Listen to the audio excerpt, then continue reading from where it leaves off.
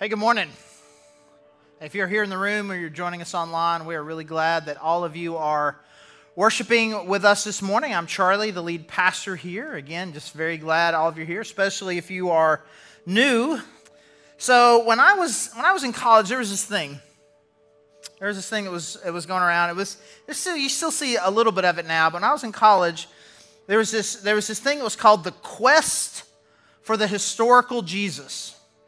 And it was this thing where people just kind of were trying to figure out who Jesus actually was. And so there was this belief, there was this idea that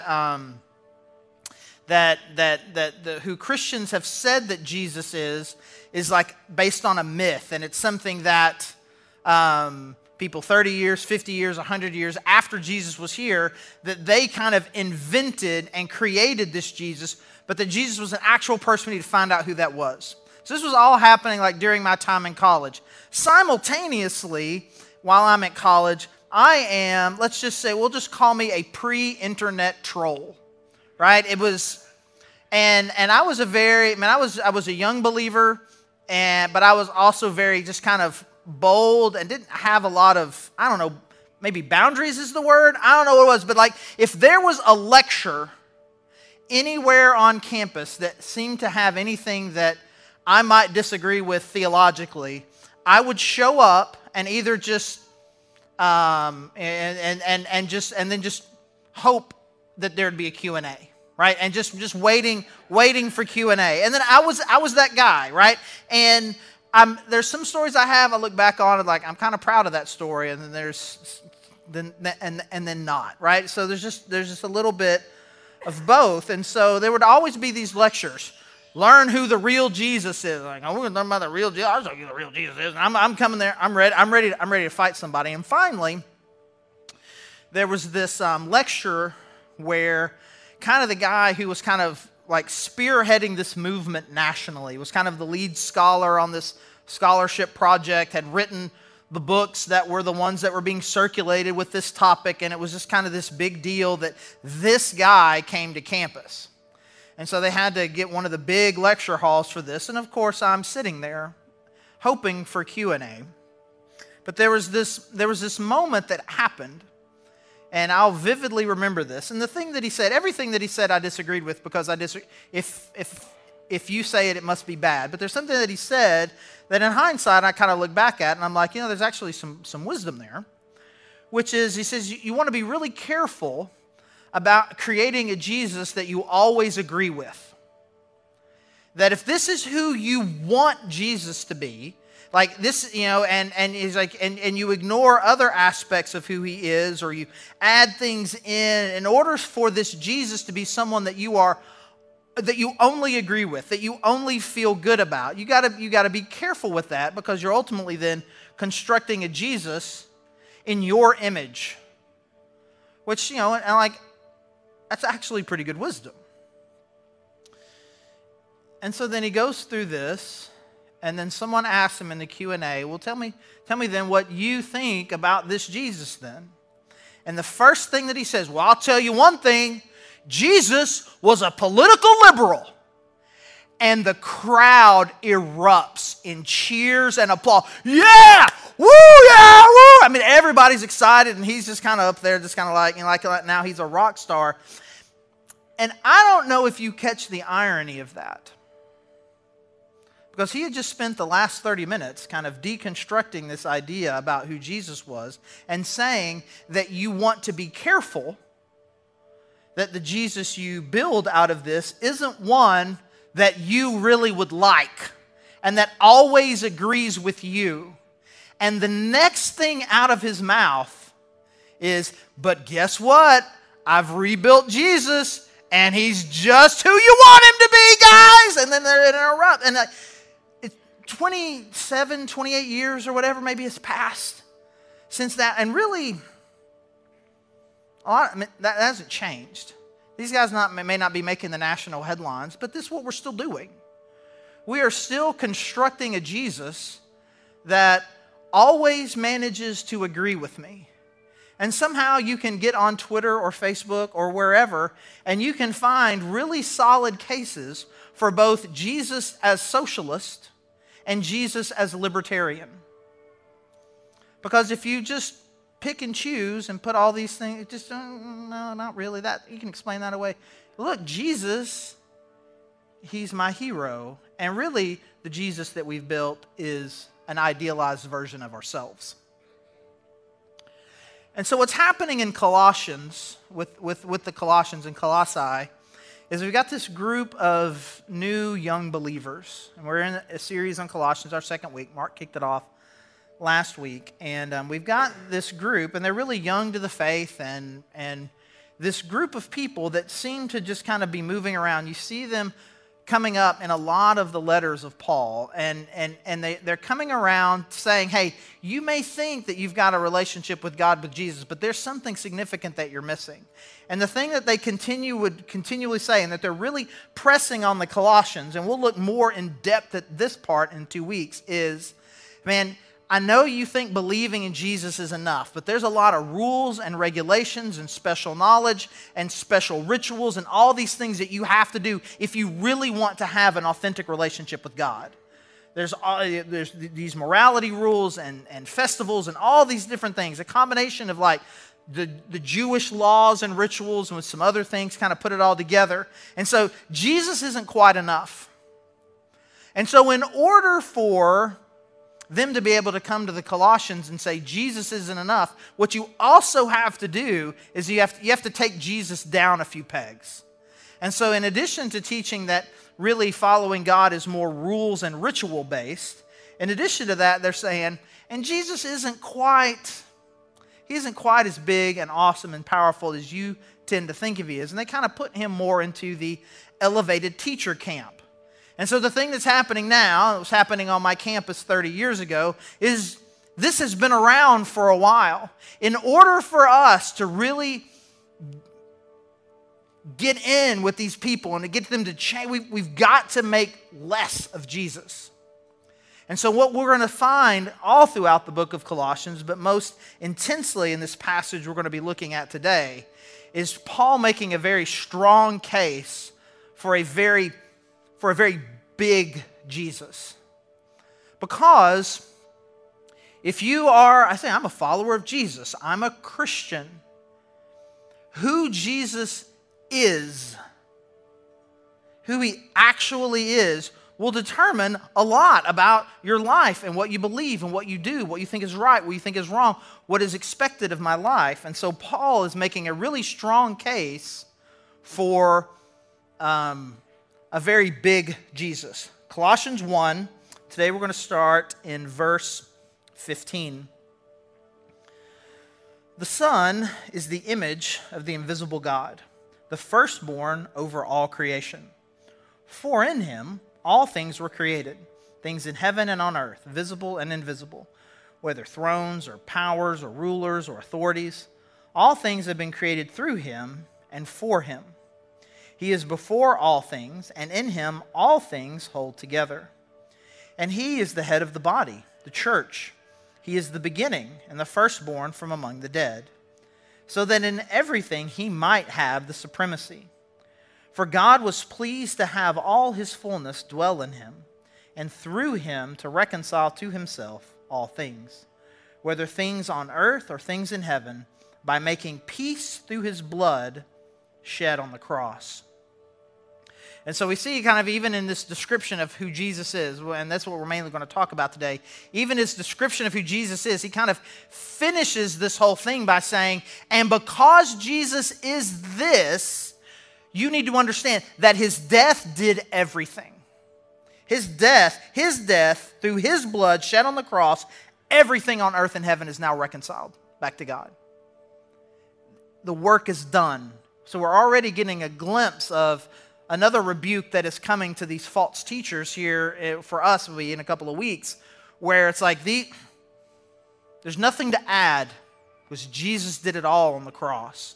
And the reason why we know that Jesus' death on the cross is enough is all these things that we saw before, describing who Jesus is. And to give it a summary, we'll say this, that Jesus is fully God. Jesus is fully God. And he's making a very solid case here for not just simply a human Jesus, but that Jesus is completely and totally equal with God. And as such, when you get a God that's that big, again, he follows it up here in the end and says, and because of that, his death does more than what these guys are saying. In fact, it does. It does everything. And so if you've been coming to the Grove for a while, you probably know that you probably not, for the most part, you're not going to come to the Grove and get a systematic theology lecture. But unfortunately / fortunately for you today, that is exactly what you're going to get, because Paul thought this was very, very important. You guys need to understand the nature of Jesus.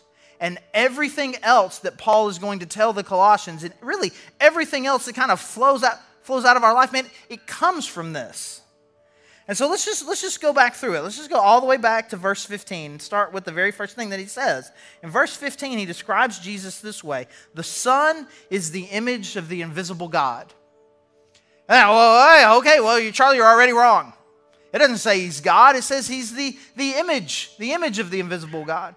And let's make sure that we're clear about something, because when it says image, you may think photocopy. Like you're thinking like a photocopy. It's like, well, it's not really the authentic thing, but it's kind of the image. Well, you put the word image with invisible. He's the image of the invisible God. God the Father cannot be seen. But this is the God you can see. And really, image for us, for our purposes, this word that was translated here, English and image, for our purposes right now, probably a better word for us would be essence. He is the essence. Whatever it is that makes God God, Jesus is that. So like if I were to say, what is the essence? What is it that makes a person a person? And he's like, okay, well, let's make a list. You got 10 fingers, 10 toes. No, it's not 10 fingers, 10 toes. You cut off your fingers and cut off your toes, you're still a person. What is it? Well, I guess it's nothing. Is that something? And you're like, this is a very deep philosophical question. And some of you are like, can we just move on? And we will. We don't have to talk about that. But that's the basic idea. There's something that makes a person and not a frog. A person and not a tree. A person is a person and not an angel. Whatever that is makes somebody a person. Whatever it is that makes God God, Jesus is that. But Genesis 1, Charlie, it says that we were created in the image of God. Again, two different things. To say that you are created in the image of God is to say we're taking some goddish things and putting them in you. There are some ways in which God and you, we're similar. Our capacity to love, our capacity to have relationship, the interaction, the choice, the free will. Again, there are things that are like we have in common with God that we don't have in common with, again, a tree. So we are more reflective of what God is like than, say, a tree or a rock. And we are created, again, in that image. But it's a difference between to be able to say that we're created in the image and likeness of God and to say that the Son is the image of the invisible God. If you want to see what God is like, you look at Jesus, because that is what Jesus is. He is that image. He's the image of visible God. Continue in verse 15. The firstborn over all creation. Oh, I got you again. Now you see, he's the first thing that was created. Now, that's not what firstborn over all creation means. And so if I were to say, and again, I don't want to assume here. I don't know how many people have been around for the last few weeks.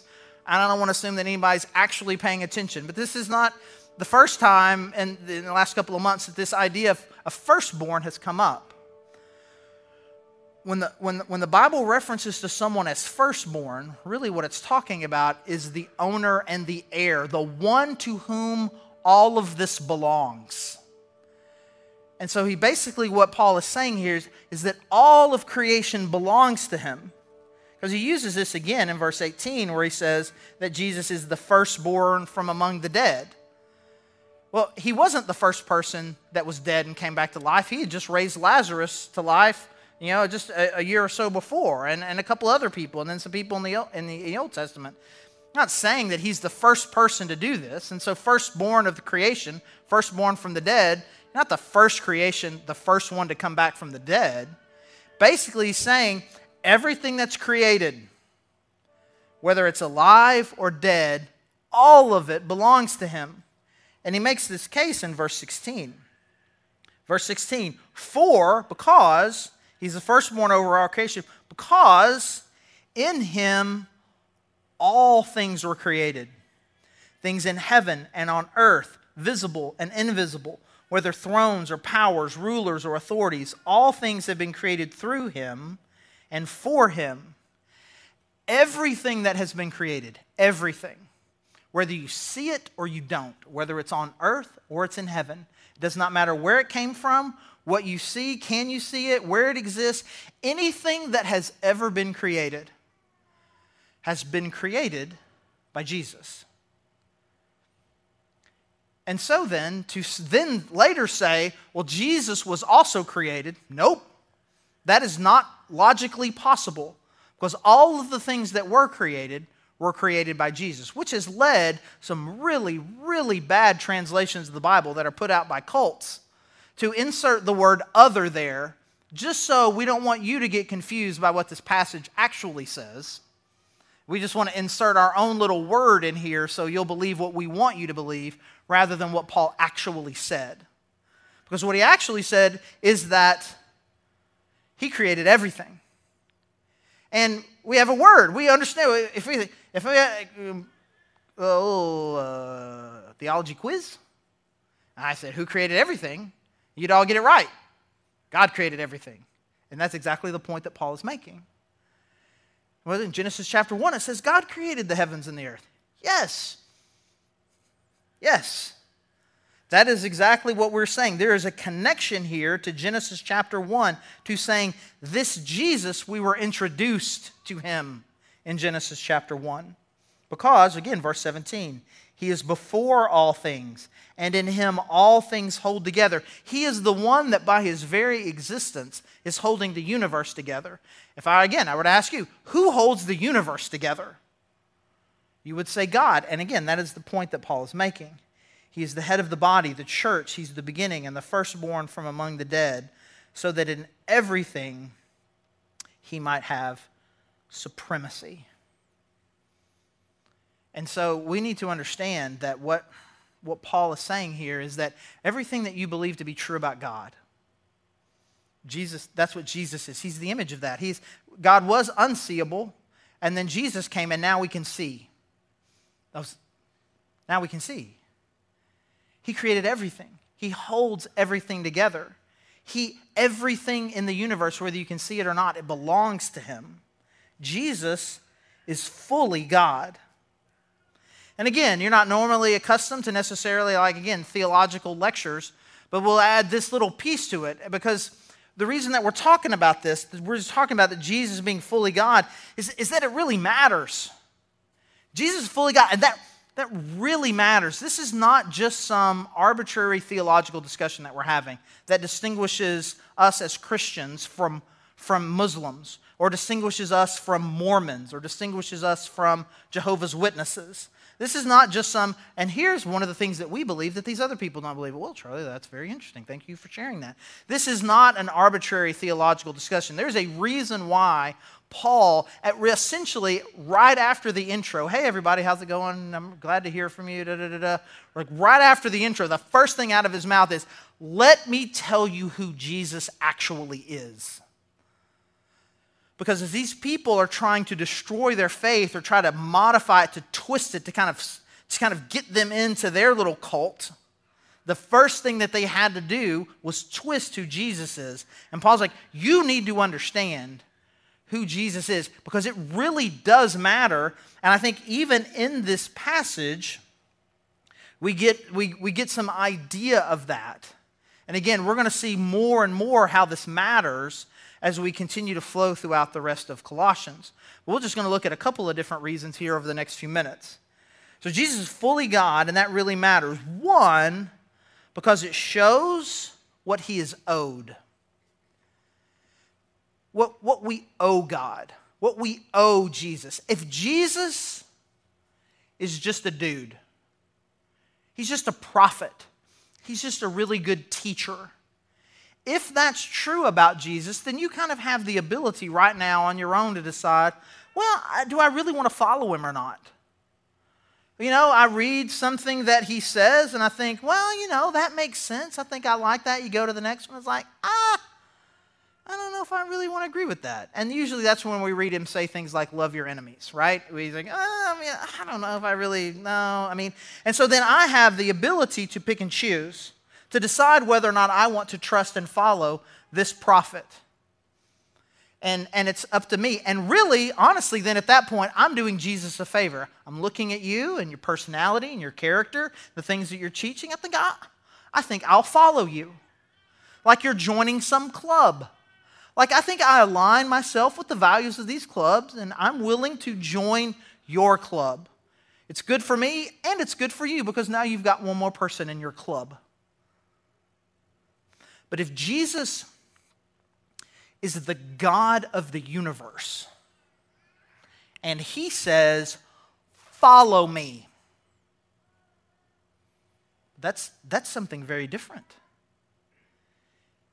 Since the year 2000, there have been 4 different people that have been elected president. And I'm really weird. This is going to shock you when you hear it. I'm really unusual here in that since the year 2000, all 4 of those presidents have been my president. Like all 4 of them. There wasn't one that I skipped. There's not one that I got to say, well, he's not my president. I never got to say that. Like every time they were my president. No matter how many hashtags get used, no matter who I voted for or didn't vote for, that person was the president. And that person signed laws into action, and I was bound by them. And your Twitter hashtags do not do anything to negate that fact. At any point. Again, no matter which, it's every other one. Like for lots of, every other one was my president, depending on where you start, right? Can you imagine using that as a defense? Right? You break the law, and now you're in court and be like, how do you please? Like, I do not recognize the legitimacy of this law. Why is that? Hashtag, not my president. Okay, enjoy jail. We spend so much time talking about the compassion of Jesus, the graciousness of Jesus, the kindness of Jesus, his grace, his love, his compassion, all of these these images and things where Jesus is saying please, and Jesus crying on the cross, wishing that people would understand, and the overwhelming compassion that he feels for people who are choosing not to follow him. And we imagine him, not rightly so, as a loving, compassionate God, begging and pleading, I wish you would make a different decision. And we say that so much that I think we lose sight of this other piece, that even though he has left it up to you, I mean, it's God, and you owe him worship. You owe him devotion. If he says it, you do it. When the one who created the universe, and just by his very existence, holds the universe together, and he says, do this, don't do this, there really isn't a moment of reflection for you. Well, I don't know. We'll see. Might be kind of hard. I don't know if I like that. I don't know if it really aligns with what I'm vibing with right now. God of the universe, holding it all together. The only reason why your atoms are even staying all together, to even be, why you even came into existence. He says it, you do it. And again, I don't want this to overrule, like where it's like, well, now this is the only picture. It's both of these. A compassionate, loving God reaching out to you with his grace. But don't lose that one word in that. A compassionate, loving, gracious God of the universe who is reaching out to you. So if God is this big, we need to think about not just simply what I want, but what God is owed. And so it really matters, again, one, because it shows what he is owed, but it also, because it shows what he can do. It shows what he can do. If I say, what do you believe in your life Jesus is capable of doing? What is Jesus capable of? What issues and problems and things that are going on inside of your life, inside your heart, circumstances that are external to you, that are affecting you, what is he capable of? What can he do? I don't know, when you pray, I don't know if you've figured out that, that there's a formula that all Christians seem to use with prayer. It's almost like it's a letter, right? You start with dear God and someone, dear God, also, dear God, dear Heavenly Father, whatever, comma, and then you get into the body of the letter, and then you have a little closing. There's a closing, and then you have to finish it with amen, right? You have to finish with amen, because otherwise, right, God gets confused. It's 5 minutes later, and you're still talking, and he's like, you talking to me? He's like, no, I'm sorry, my bad. So you got that closing, and most closings will have this thing, like you'll say some version of in Jesus' name, and in Jesus' precious name, in the name of our Lord and Savior Jesus, something like that kind of puts it that I'm praying in Jesus' name. And the reason we do that is because there's this, Jesus tells us, he's like, if you will pray in my name, anything is possible. Prayers in my name, you can pray for anything. Again, we don't have, a little hesitant even to bring that up. It's a very complicated idea about prayer, but essentially Jesus is saying, with me, anything is possible. And I think some of us are just kind of like, in Jesus' name, we're just kind of like, that guy, he's Jesus, that teacher, he seems like he's cool with you. He told me to bring this up. I hope you like him. I like him. Like, you're invoking the God to God the Father, that God the Son has said that I can pray for these things in his name, and because of that, anything is possible. Again, I'm not making a case here that there is no such thing as an unanswered prayer. What I am saying is that there are certain very powerful promises that God has made specifically for your life that you have chosen to believe that God is not capable of resolving. In this world, you're going to have troubles, but take heart, I've overcome the world. You can have peace instead of anxiety. You can have life instead of death. You can have hope and joy no matter what this world throws at you, that you don't have to live this way anymore, that God can heal that relationship. God can resolve that circumstance, and you have the ability to reach out to the almighty creator, God of the universe, and ask for him to come in and do the things he promised he would do. But if you are just following a really wise teacher, you're kind of on your own. I think, well, this wise teacher, he said these are the things that I need to do, and I look at those 5 things that I'm supposed to do, and I know I can't do them, so it's hopeless. And Jesus is like, I never said you could do those things. I said if you would trust me, I would do those things. And I'm the God who's holding the universe together. Trust me. And stop limiting in your brain and in your heart what you believe God is capable of. A couple of verses later, in verse 25, he says this: I have become its servant by the commission God gave me to present to you the word of God in its fullness, the mystery that has been kept hidden for ages and generations, but is now disclosed to the Lord's people. To them God has chosen to make known among the Gentiles the glorious riches of this mystery, which is Christ in you, the hope of glory. This matters who Jesus is because it shows us what we must do. Paul's like, man, for thousands of years, man, people had no idea about Jesus. This huge, weird mystery about how God was reconciling the world to himself. Like, we knew the animals weren't enough. We knew trying to follow the law wasn't enough. We didn't know. And then suddenly, one day it was revealed that it was Jesus' sacrifice all along. And it's this huge mystery. Like, how does that work going backwards? And how does that really work for us right now? It's like this crazy mystery that has finally been revealed. It's been revealed. And Paul's like, because of this, I've got a job to do. I got to make sure that it's not just that these people back here didn't know. There's billions of people right now that don't know. And because we have been revealed this great mystery about the awesome bigness and the power of the Son of God who came and sacrificed himself, I know what I got to do. I got to make sure they know. I got to make sure my neighbors know. People I work with know. The hurting and the helpless around me know. That the people on the other side of the world know. And each person here in this room, each person watching online, every one of us has a role to play in the way that we serve, in the way that we give, in the way that we interact with people to help pull and draw them closer to the knowledge and understanding of the Almighty Son of God and his death on the cross that was for the whole world. They need to know. They need to know. So it can be theirs too. They need to understand this great mystery, and you've got a role to play. It's not your responsibility to talk to all billions of the people, to go do these crazy big things that can feel overwhelming, but you can make a difference.